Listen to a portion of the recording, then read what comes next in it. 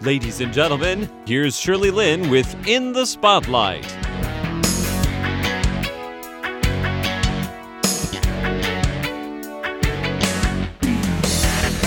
Welcome to In the Spotlight. I'm Shirley Lin. And in the studio with me, I have An-nung Chen, who is the co-founder of IMPCT, IMPCT Impact. She's also the head of client relationship management of that company, right? Right.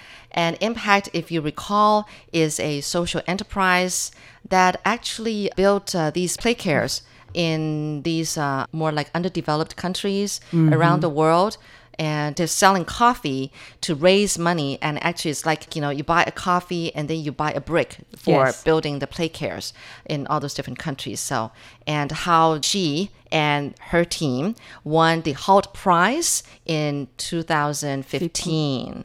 Okay, well, hi, An-nung. Hello, Sherry. Hi, everyone. Yes, I've been always wanting to meet you because I know that back when you guys were the Impact team and participating in the Hult Prize, your team consisted of 4 people at the time. Yes. And you were the only one representing from Taiwan. Yes, so, and the only female as well. And the only female. That's right. The only female too. And so that's why, you stood out. And I've been always wanting to meet you, and now I get to meet you. So thank you. It's my pleasure. I know. Well, anyway, before we talk about your life, which I'm so curious about, sure. Let's start with that story that has made an impact on you. Oh, sure. Impact. When I was a little girl in Taiwan, the education system is more like boring, I would say. So children's, or even I'm a kid, I still have to take a lot of exams, like small quizzes. When I got bad scores, I will feel bad. And when I got home, my dad see my unhappy face. He'll say, "Oh, so what's going on today? What's happened at school?" I said, "Well, I got a bad score at school." But my dad's response was very funny. He said, "Well, don't worry. That's just like the numbers. And if you really worry, because some teachers say if you get a bad scores in the future, like when you grow up, you will not get a good job or like a good personal development." And my dad's replies was, "Don't worry about the future, and you just focus on the moment. And even if you worry about like the future thing, like for example, the job, I will buy some sheep or some cattle for you, and you can like raise the cattle and the sheep in this park opposite from where you guys live, right?" Yes. My dad said he can buy some cattle and sheep, so I can raise them in a park nearby my neighborhood. So I don't need to worry about my livings. But that was the very humorous response, but that's relieved my anxious. And somehow I feel like this makes a very small impact, but very profound one, which is when I grow up, my parents wouldn't put a lot of expectations on me, and they want myself to live as myself. And whenever I made any decisions, they always support and give 100% encouragement. So very happy to have that kind of parents. Wow.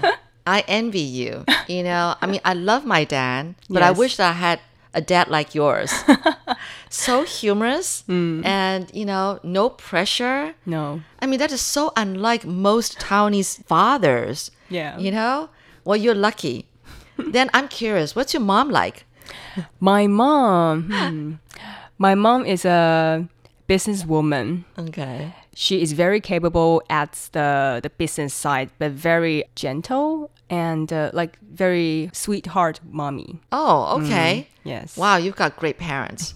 You're lucky. Yeah, you should be very thankful because that doesn't sound like typical Taiwanese parents. Seriously, did your parents ever study abroad? No.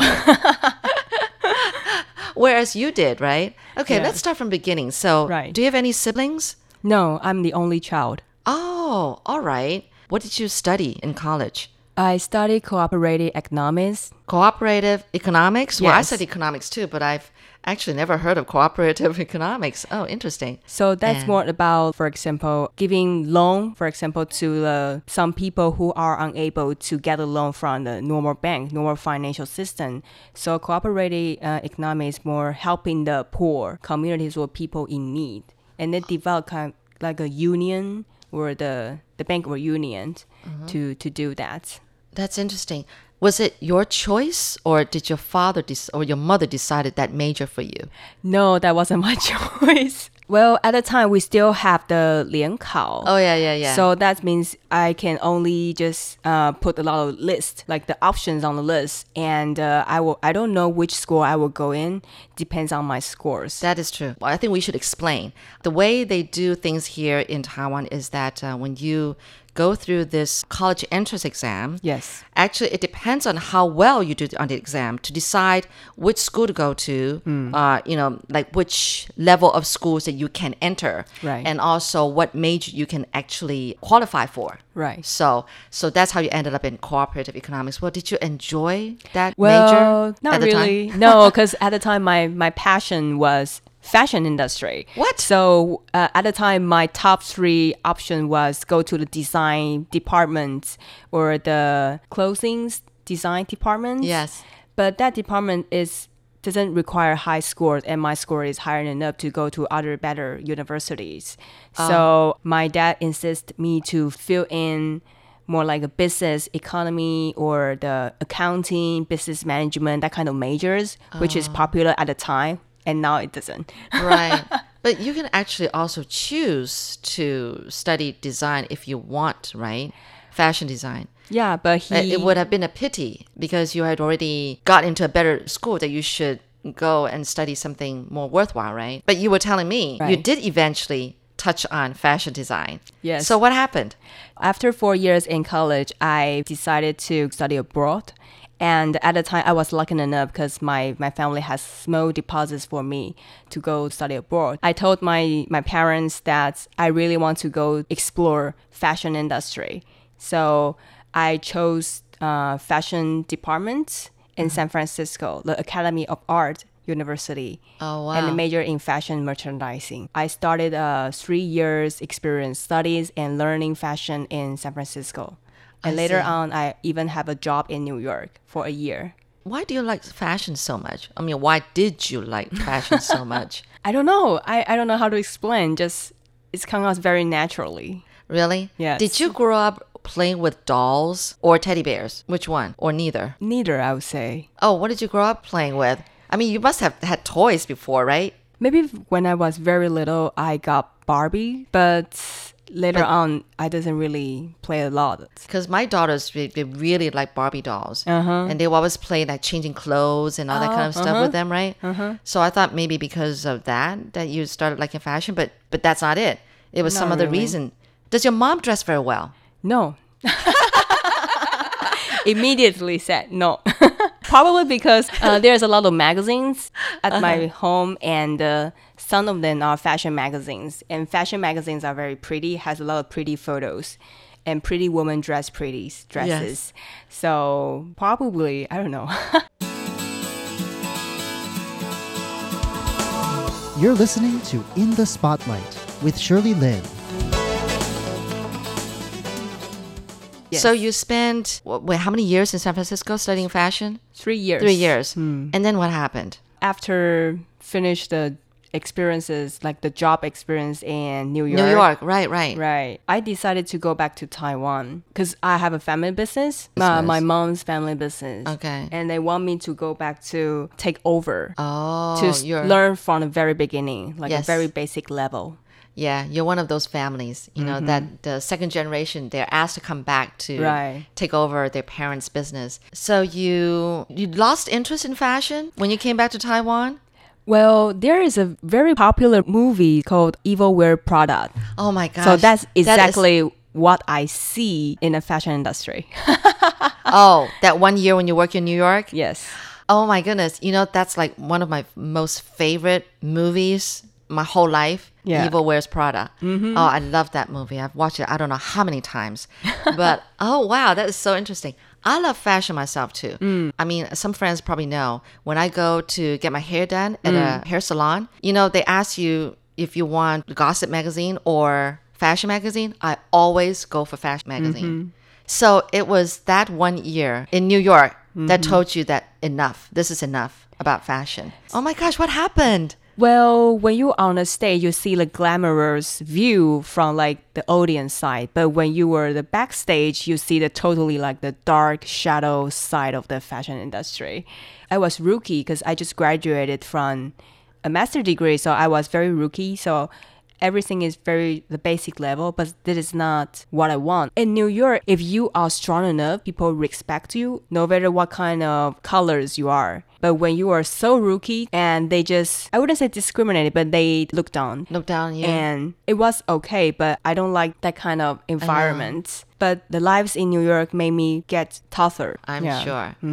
Oh, wow. So after a year, around that time, your parents also wanted you to come back and take over the business, the family business. So it was just right timing. So you decided to leave just after a year and come back. But to put aside that bad experience in New York, how did you like New York? Very much. My favorite city around the world. Oh, really? Yes. You must miss it a lot. I do.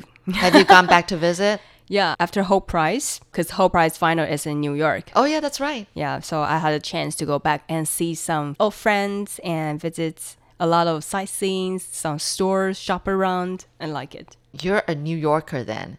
You would love to live in New York if you could. Yes. And just, every day just soak in that New York style, right? But San Francisco is also very nice. Yeah. Between the two, which one do you like more, you think? New York. Oh, my goodness. Okay.